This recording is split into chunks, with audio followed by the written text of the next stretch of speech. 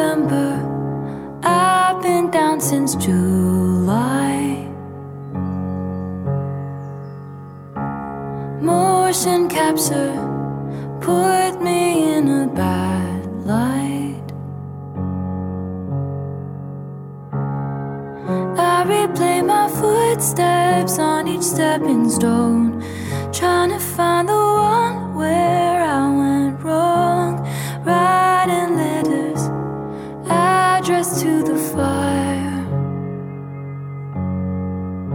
and I was catching my breath, staring out an open window, catching my death.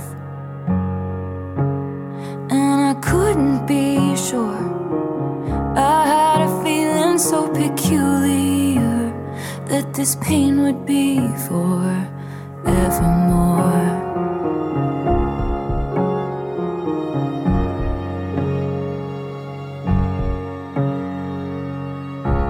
Hey December, guess I'm feeling unmoored. Can't remember what I used to fight for. I rewind the tape, but all it does is pause on the very moment all was lost, sending signals to be double-crossed. And I was catching my breath, barefoot in the wildest winter, catching my death. And I couldn't be sure, I had a feeling so peculiar that this pain would be forevermore.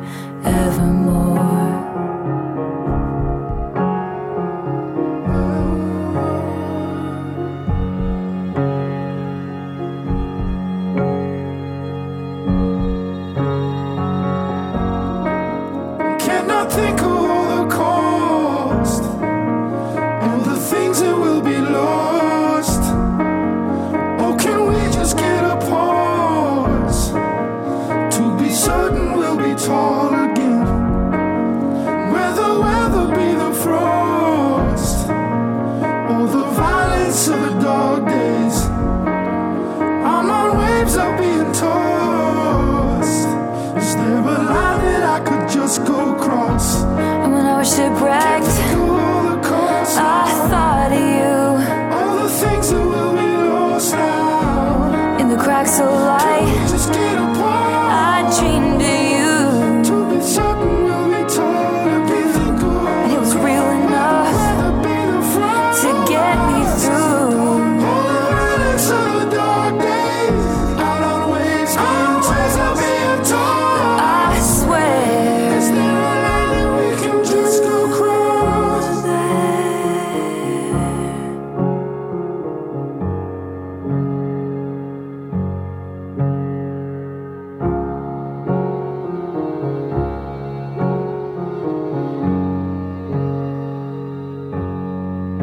and I was catching my breath, floors of a cabin creaking under my step.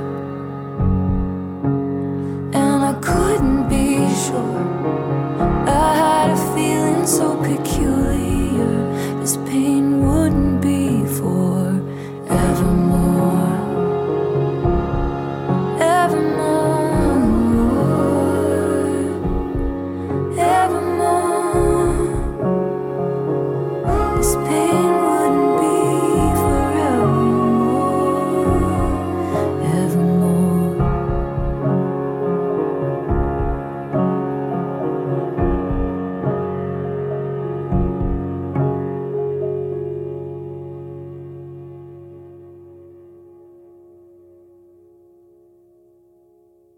And here we are. Hello. Welcome to Welcome. Save It For Now. This is WYBC X Yale Radio.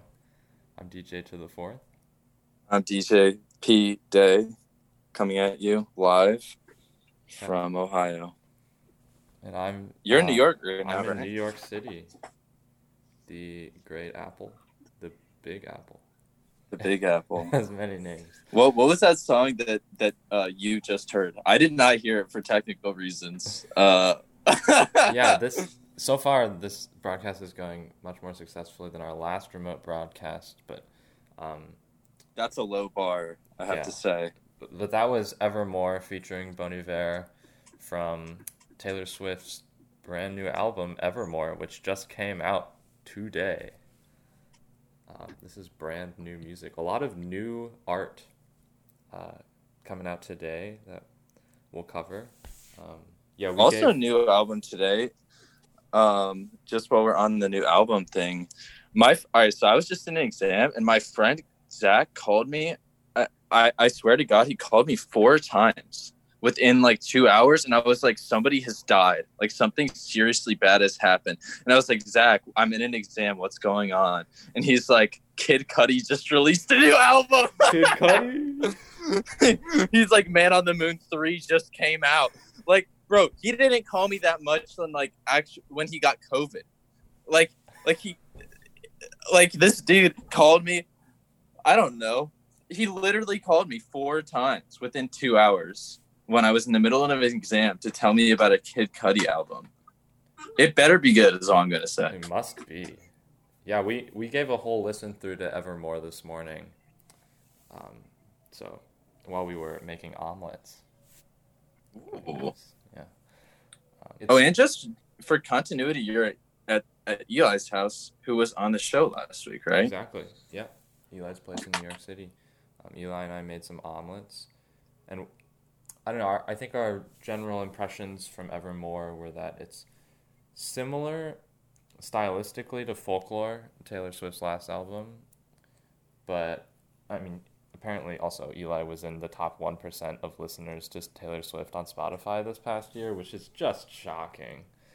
Like, yeah, somebody that high profile being in the top, I'm a little bit concerned about Eli. How many hours is that, is my question. How many days of T Swift?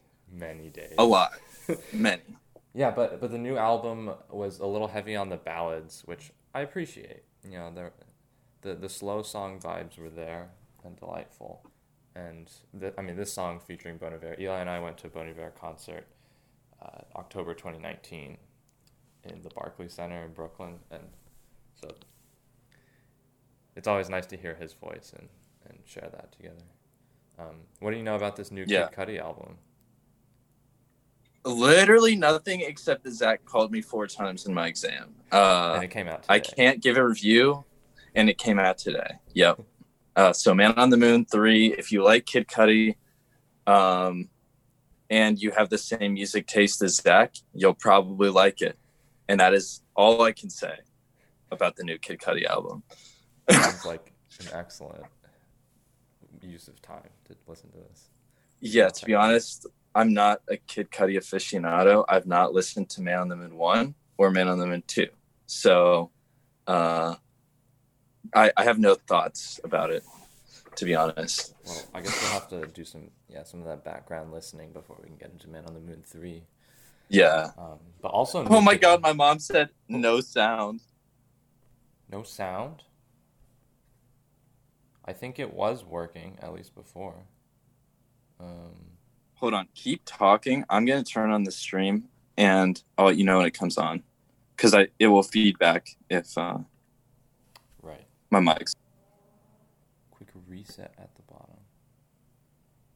I'm just going to hit record and then... like to turn off the recording and then turn it back on. Is that what you mean by reset?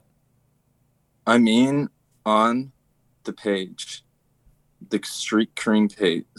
Oh, okay. Oh, quick reset. There's a reset button. Let's try. Okay, here we go. And we're back. Hopefully. I think on my end it appears that I think we're back.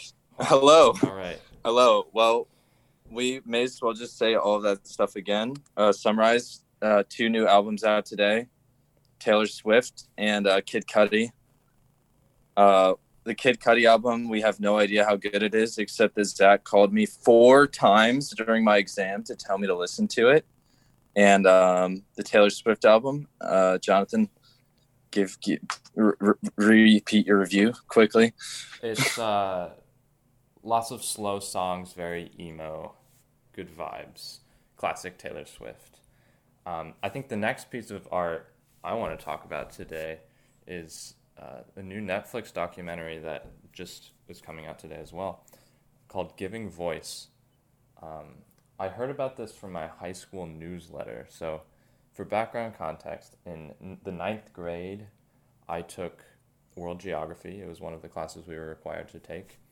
And there were 3 people at my table, including me. It was me, my best friend Ruben, and there's one other girl named Callie Holly. And she was in theater. You know, Ruben and I were instrumentalists, so we were kind of nerdy. We were like the band nerds. And Callie was in theater, very enthusiastic, bubbly, very fun and easy to talk to, right? I remember having to like draw maps of the states and stuff, you know, that sort of thing. But so that's kind of my experience with Callie.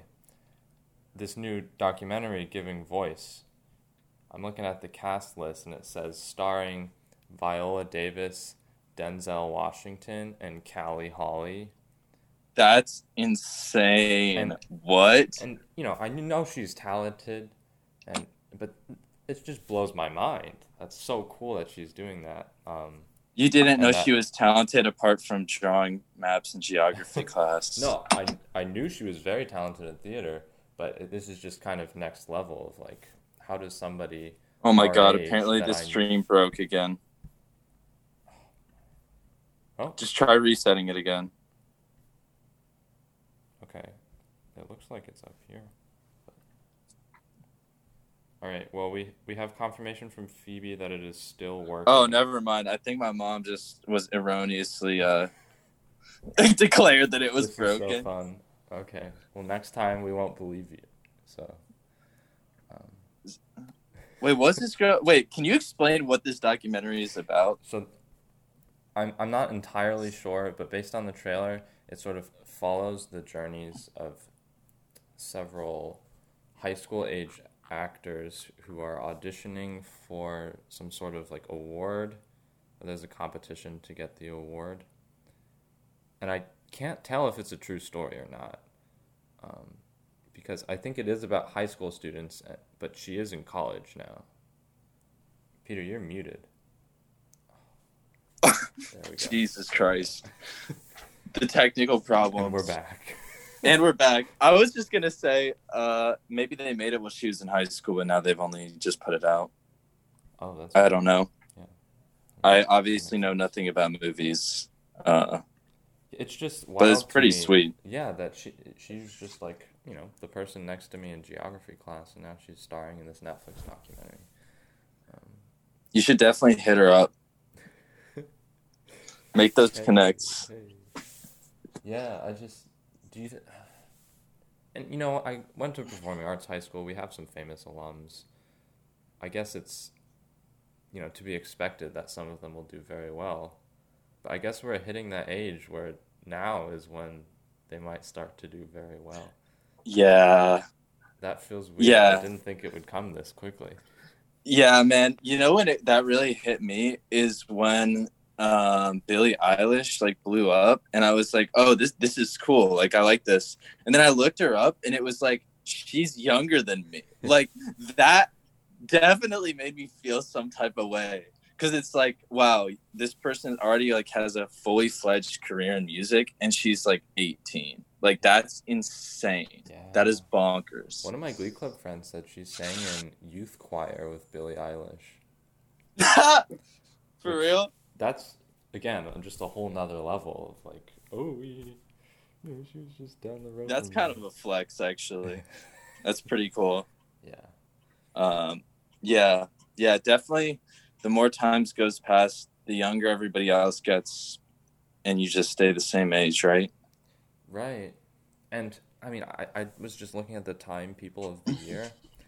There's, for the first time this year, a Time Kid of the Year.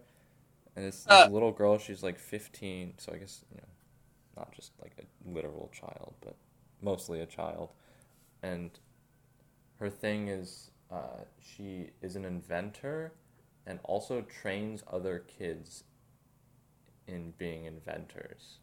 So it said she's trained like 30,000 kids, and just like through teaching workshops and stuff. And she has this whole list of things she's done that sound very technically complicated with like chemistry and physics and coding and how everything. old is she? She's 15, and she's like Bro, solved all what? of these huge problems. How's she have time for that? Maybe she just does that instead of school. But don't you need school to do that? Right, that's the part that confuses me. Wow. I feel like Time Kid of the Year, like, I have mixed feelings about that. This is the first I'm hearing about it, because part of me is like, oh, that's cool. Like, kids do cool stuff. But part of me is just like, yo, if they deserve to be on there, they can just be Person of the Year. You know what I mean? Oh, you think it's kind of like, oh, look at this cute child. Yeah, exactly. It's a bit like, what do you call that? Is that patronizing? I think so. I feel like, all right, maybe it isn't, but I feel like it has the potential to be. Like, oh, look at what this kid is doing. It's not good enough to qualify for something actually important, but isn't that nice? You know, it's like the type of stuff they put if you ever watch like the 6 o'clock news at the evening, it's like the feel good story they put at the end. Right. That's what it makes me think of. Yeah. I thought you were going to take that in a different direction. I was thinking now being the Time Kid of the Year is going to be like the thing you have to have in order to get into college, right? Don't even take it to that point. That is so depressing. I'm afraid for that day. I hope it's not here already. You know? I mean, there's only one of them, right? Like, currently. Yeah. Yeah. But I see what you're saying. saying. Even if we're not Time Kid of the Year. I think we're too old to be Time Kid of the Year. I think that we would have to be Time Person of the Year at this point, Jonathan. We're competing with Joe and Kamala. We're competing with each other. Oh, also us, yeah. Yo, they were the combined Person of the Year. Are you serious? Yeah, it said Person of the Year, and then there were 2 of them on the same cover. All right, that is really weird. I feel like for that to happen, they'd have to like genetically fuse them into one person. Like that SpongeBob episode where Squidward and SpongeBob get fused together. One Squidward has to give his clarinet recital. Yo. That reminds me of a reoccurring like fantasy / nightmare that I have where I'm watching like a performance. Like I'm at a recital or something, right? Mm-hmm.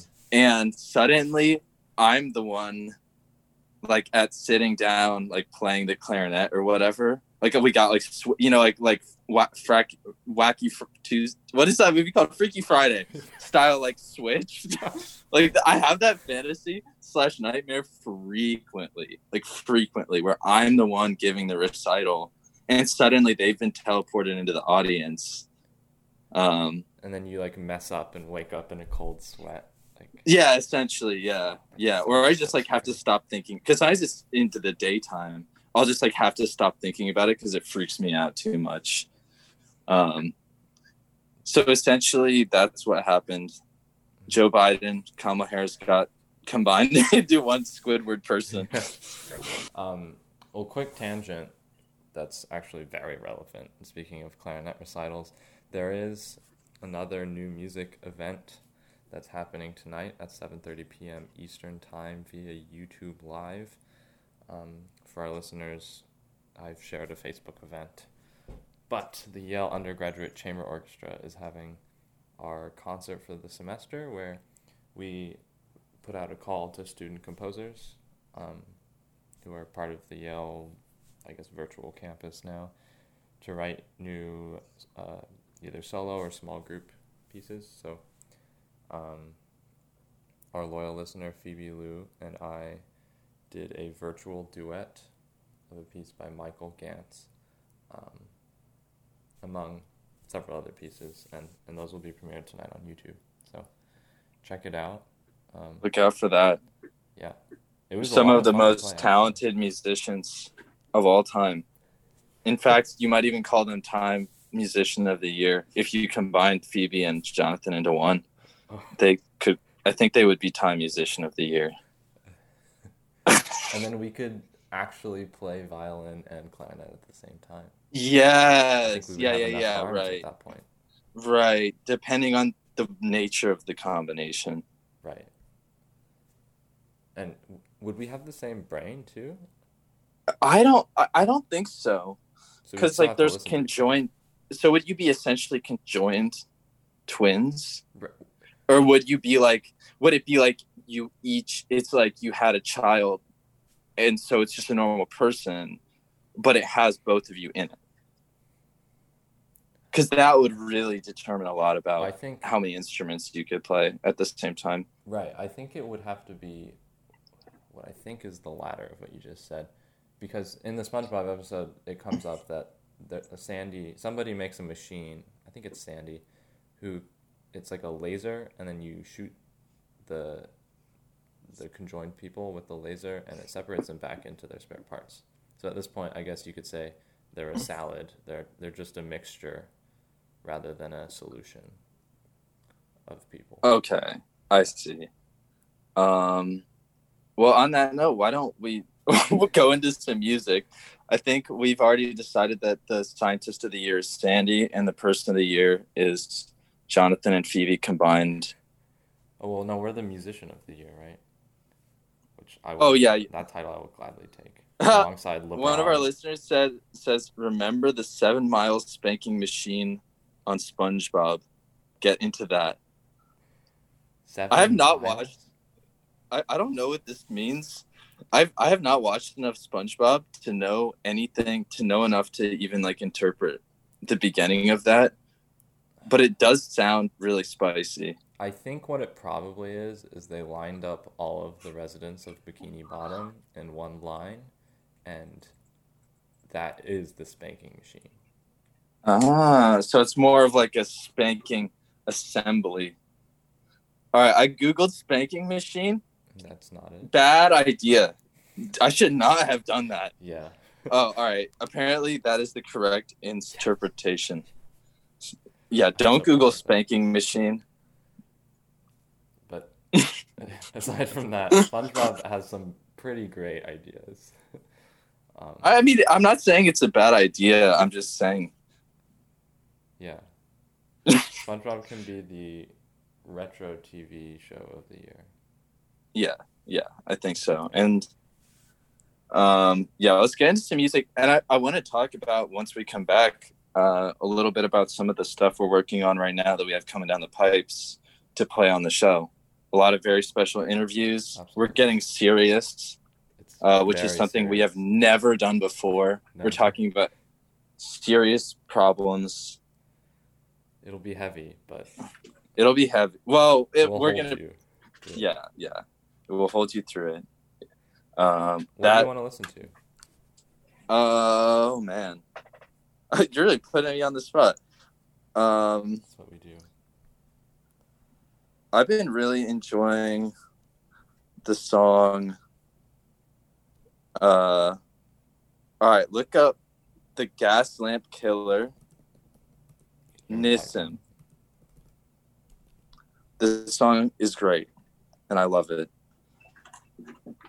It's definitely changing pace from the T-Swift, but I think our listeners will enjoy it.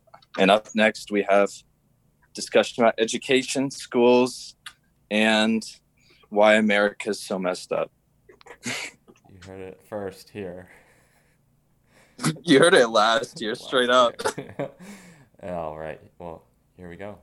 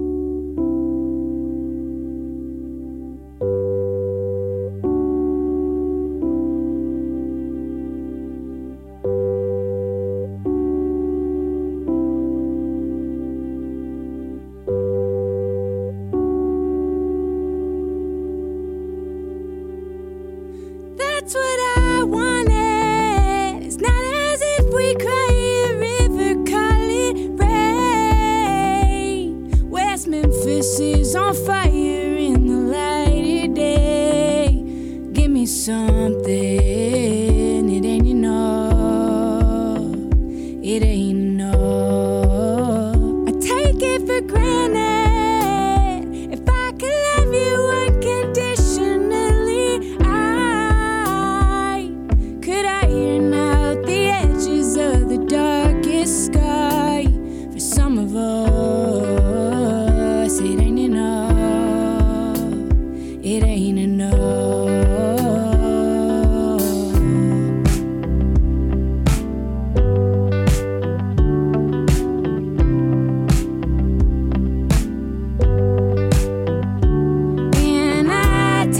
Driving past places been tainted, I put on a good show for you.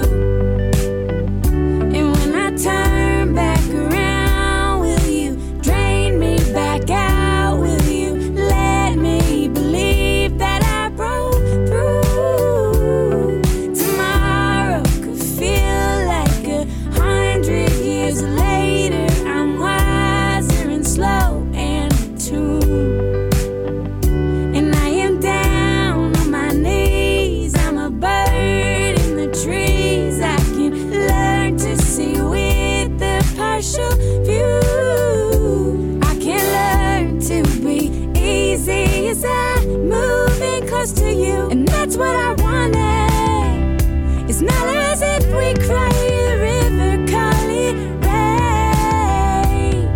West Memphis is on fire in the light of day. Give me something, it ain't enough. It ain't enough. I take it for granted. If I could love you unconditionally, could iron out the edges of the darkest sky. For some of us, it ain't enough. It ain't enough.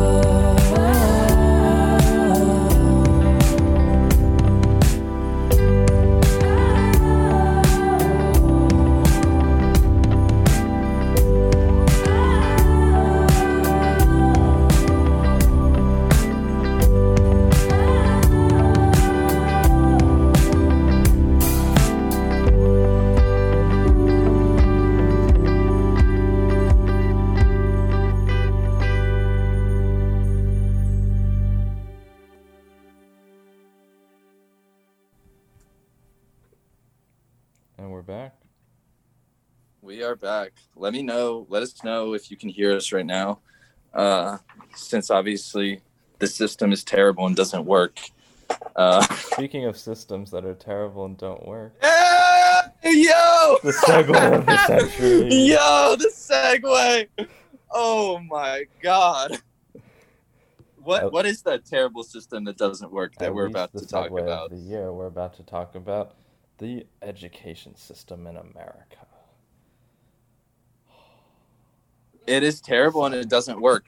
And in the break, I was talking to Jonathan. I was like, we are the people who did what we were supposed to do in the education system. We are the people who it's designed for. And I was thinking about like the moments that I kind of realized that fact. Like because just if you grow up in a household where education is something that's really important, you don't even think about the fact that you could just not do this stupid homework. Like it's not an option. You know what I mean? Like it's because it's like you just grow up like you have to do well in school. It's how it is. Even if there's no explicit pressure, like there's no need for the pressure because it's just like a value that you have. Yeah. The whole thing about assume.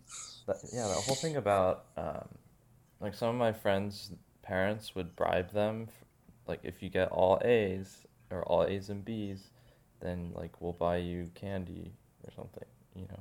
Right. I was like, well, I'm not that into candy because I was a weird kid, but also just that concept was foreign to me of like, right. Yeah, of course I'm gonna like do everything my teacher tells me to.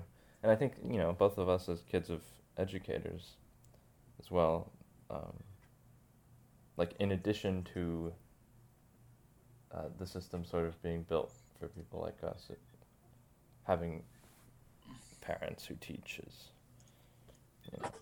right. It's just assumed. Right. It's just assumed. And yet, like, I think we're in the minority of people who come from families of educators, of people going to elite schools. Like, we're in the minority. This isn't just how it is. And so over the next few weeks, Jonathan and I are going to be playing some interviews with people who work in education, who study education. And really, we're going to be trying to focus on what are the inequalities in education? How is the system broken? Because the fact is, it is a broken system. Look at the way that schools are funded. You have schools are generally funded through like tax levies. And what that means is that the districts with the most money give the most money to the schools. But the fact is, the districts in the most money, those are the best educated people. And like us, their kids are much more likely to actually care about school and do well in school and already have the resources to do well in school. So it's like a double punch that schools in the poorest districts that need the most money are the most underfunded schools there are and attract the worst teachers. So yeah, the school system's totally messed up, and we're going to be talking about some of the reasons for it and some of the ways people have been trying to fix it and do better. And that's the whole thing of, hopefully we can provide some ideas or get to some ideas with our guests about either things they're doing on a small scale to see what works on a small scale, and then also talking about how those might be distributed to everyone. I think what's another interesting question, like, is I don't know. I know people at Yale who went to like relatively poorly funded public schools.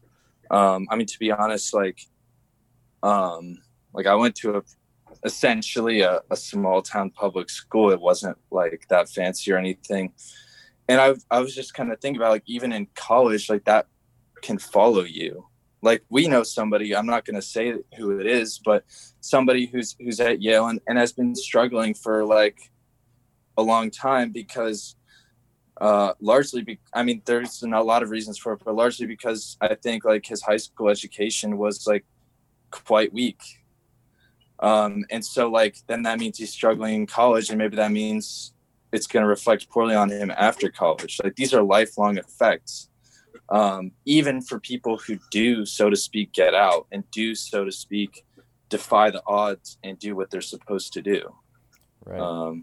And it's hard, even within that, going back through the system and the history of education for a single person, like the people who end up at poorly funded and poorly resourced high schools often are also coming from like not as strong of a background of early childhood education or elementary and middle school education. So it just works this way up, and like you said, is lifelong. Yeah. So why don't, before we move on from this topic, why don't you just mention a couple of things the topics that you covered in your interview from this past week? Yeah, so I did an interview last week. Should we say who it is? Yeah, we can say. Yeah, of course. We got to tease it a little bit. Yeah. Okay. No, it's not a surprise. We tease it. So yeah, last week I had an interview with Sarah Fine. She runs a teacher preparation school associated with the Graduate School of Education in San Diego. It's at High Tech High. Oh, wait, are you serious? Wait, hold on. Run that back. All right, High Tech High. I know about High Tech High. All right, let me tell you about this. All right, this is blowing my mind right now. I did not know that that's the school that she worked with. Yeah. All right, so my school, I'm just going to get right into this because this is crazy. So my high school, like 10 years ago, they brought on a whole new administration. They got rid of all the old people, and the new people had this agenda. All right, we're gonna like change the way we're teaching. We're gonna do project learning or whatever. And the school that they modeled us off of was High Tech High. They were always talking about High Tech High, and all of the reforms they did freaking sucked and made our school hell. So I'm not all right. I don't even know how I feel about that revelation that that's the school she was working at. That is very, very interesting. That's fascinating. I mean, maybe then you'll disagree with literally everything she had to say. All right. To clarify, I don't necessarily think that High Tech High sucks. I think that those people who are trying to make our school into High Tech High while also being completely incompetent administrators sucked. Yeah, and maybe this is something worth getting into before we air the actual interviews. I was reading part of her book as, preparation just to see some background on the kinds of things she thinks about. And a very small section of the book talks about the pork chop paradox, I think is what it's called. And essentially, it's this idea that a pork chop cooked perfectly is like the peak, right? It's the highest high, the tallest ceiling. And debatable, it but does a great job, right? Debatable, but it's very good, right? Yeah. And if it is even just a little bit undercooked, or overcooked, or just done the wrong way, it's absolutely disastrous and disgusting. Right. And that sort of applies to a lot of these progressive teaching methods that are, if you do this exactly right, whatever that means, if it's working correctly for the students who are in it, then it can be incredible. But if maybe what happened in your school is that they took this good model and didn't quite cook it enough. Oh yeah, it was definitely half baked. That's all I'm gonna say. It was definitely half baked. It was a disaster. If any listeners actually have any experiences of alternative education models, of teachers doing things in a non-traditional way, and whether it was effective or not effective or equally effective, I think it'd be great if people send in some of their own experiences as well that we could talk about here. Please. Because we've been thinking a lot about this stuff. Yeah, and it kind of goes into, looking back at our own educations, like, what worked for us and what are things we wish had been done differently, both right. content-wise and just, teaching strategy-wise. Like, I've had some good project-based learning experiences and some that felt just like the same content as a worksheet, but right, just took longer. Right, but fronting is something else, basically. Yeah. Are there specific things that you wish you had learned in your... that I didn't? I don't know, compulsory education? All right. So I feel like this is a really tricky issue, and just thinking about it now, the stuff I said about project learning maybe would be different. Like, I acknowledge the fact that I say that as like somebody who is like a good student and who is like from a privileged background, and maybe somebody from a different background would and did have a legitimately different experience with it. But the things I wish that I had learned as somebody who's now in college are likewise perhaps like things that are definitely things that would be geared to like college preparation students. Like I was telling my dad, because he teaches a sociology class, like it would give your students such a step up if in high school you like you obviously wouldn't have to read the whole book, but did some like reading of like the major social scientists or social theorists like Max Weber or whatever. Like even if you like kids were going into college with the kind of like these conceptual frameworks, which I still don't have, and I feel like I'm suffering from a disadvantage. Like I think at private schools or more high achieving schools, like they do get into more stuff like that. Like a lot of kids in high school who go to like prep schools and stuff, like they've read Plato when they get into college. And it's like in public schools, we haven't even read like Romeo and Juliet. Like it got assigned, but we didn't read it. You know what I mean? Like it's just not the same. It's really not the same. I don't know if I knew who Plato was. You know, like actually, I've heard the name Plato, but I don't know if I've even read Plato now because I wasn't a DS, Peter.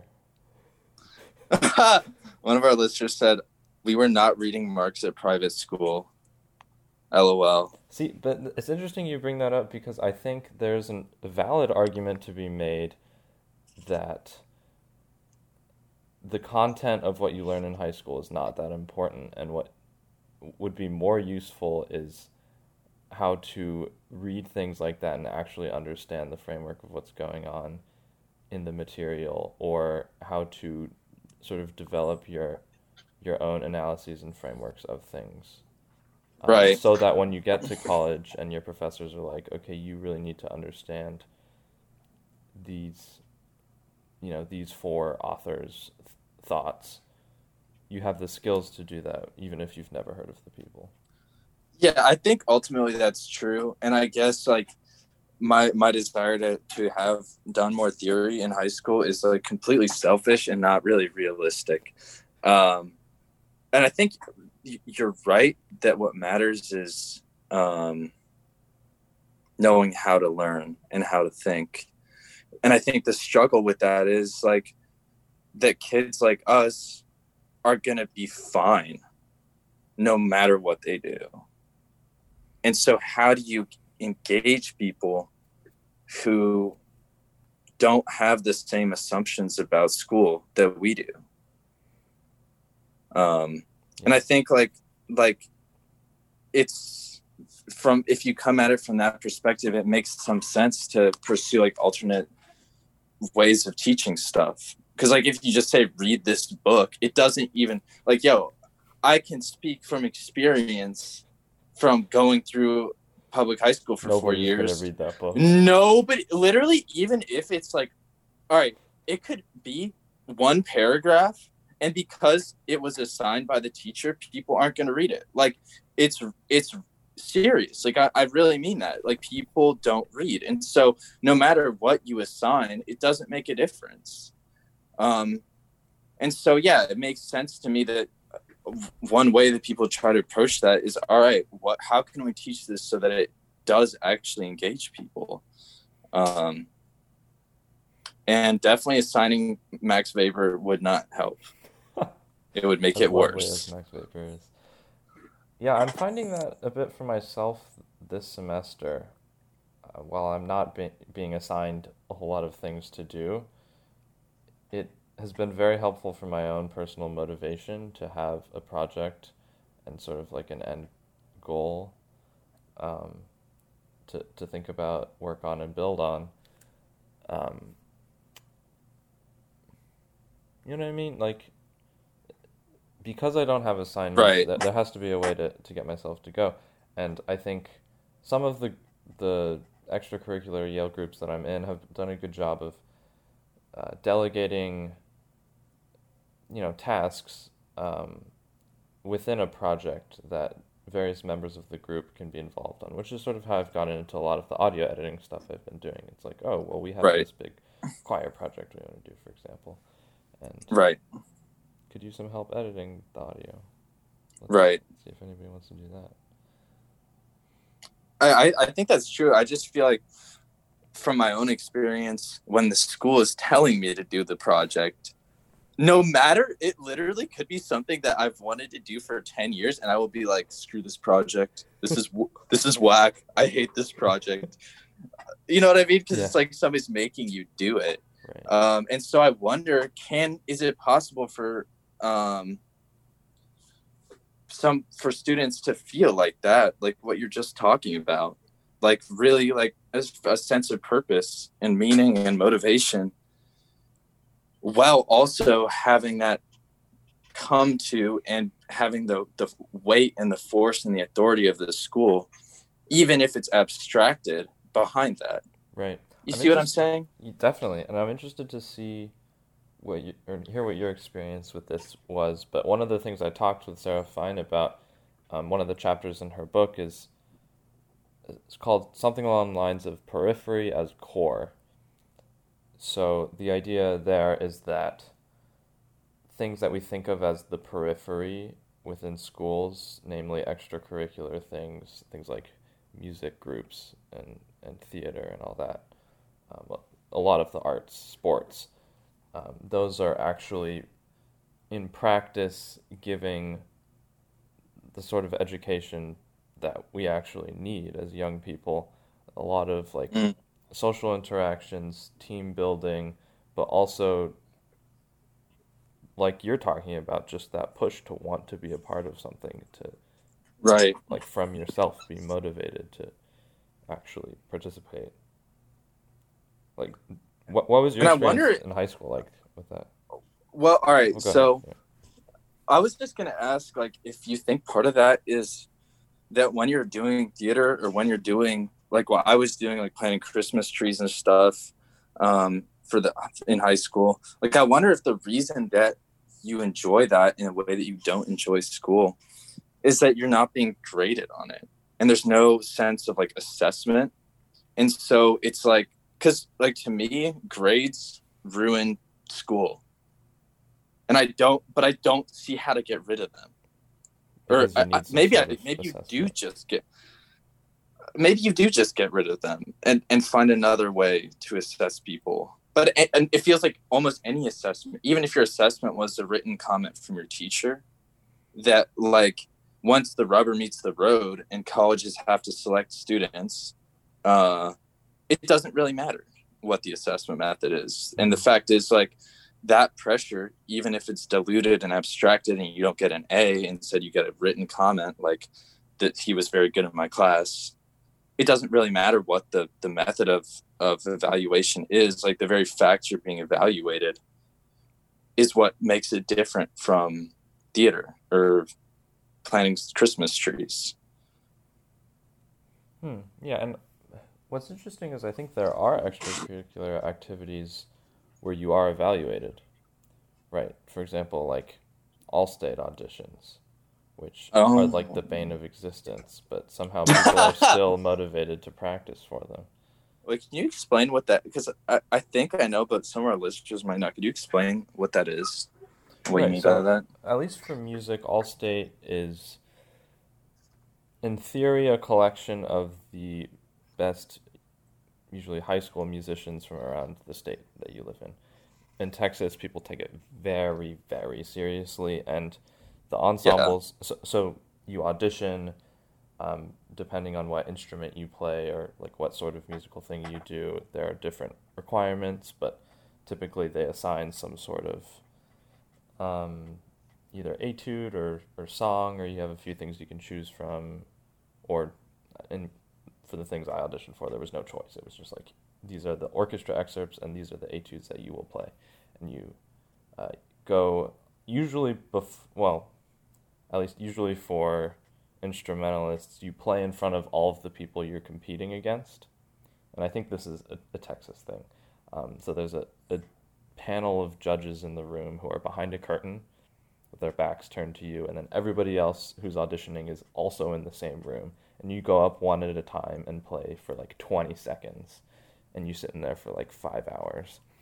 And oh my God. Based on these auditions, the judges select people to move on to the next round. There are maybe 3 rounds, and then whoever is remaining at the end of that process gets to be placed into these ensembles who meet for a week.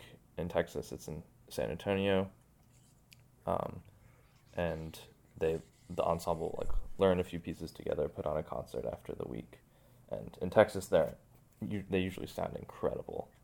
But now that you mention this, my brother did this as well. Oh, nice.